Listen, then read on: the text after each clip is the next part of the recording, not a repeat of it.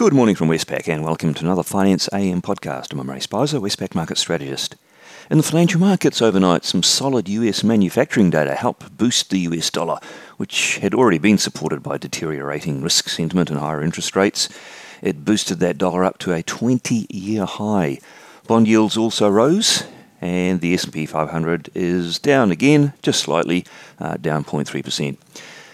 The S&P 500 index is up 0.8% on the day and sits at the highest level since 2002. All the majors fell quite sharply against the US. The Aussie dollar fell from an overnight peak of 68.45 to 67.71, making a 6-week low, and the Kiwi dollar similarly fell from 61.16 to 60.60, making a 6-week low.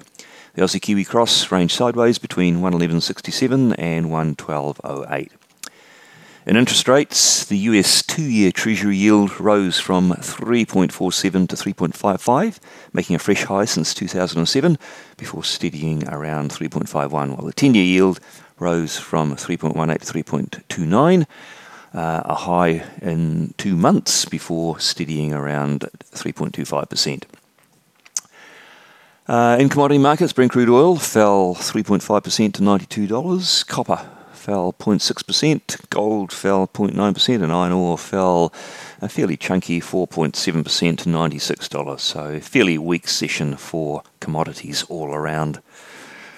Now, that data that did cause a market reaction, the US ISM manufacturing survey for the month of August, stronger than expected, although there was mixed detail. But it seems like the overall result did capture the market's attention. And the Atlanta Fed, which runs a fairly useful prediction model for GDP growth, its prediction for Q3 growth was revised sharply higher from 1.6% to 2.6%.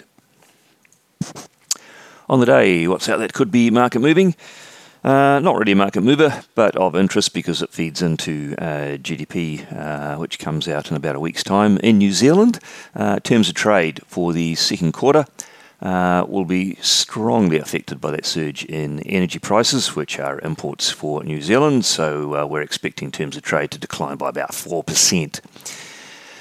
However, the global markets will be watching very closely the non-farm payrolls report in the US for the month of August.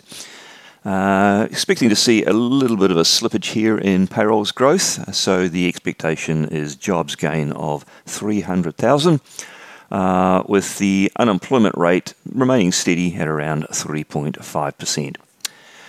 Well, that's it from me today. Thank you for listening. I'll be back again same time on Monday morning.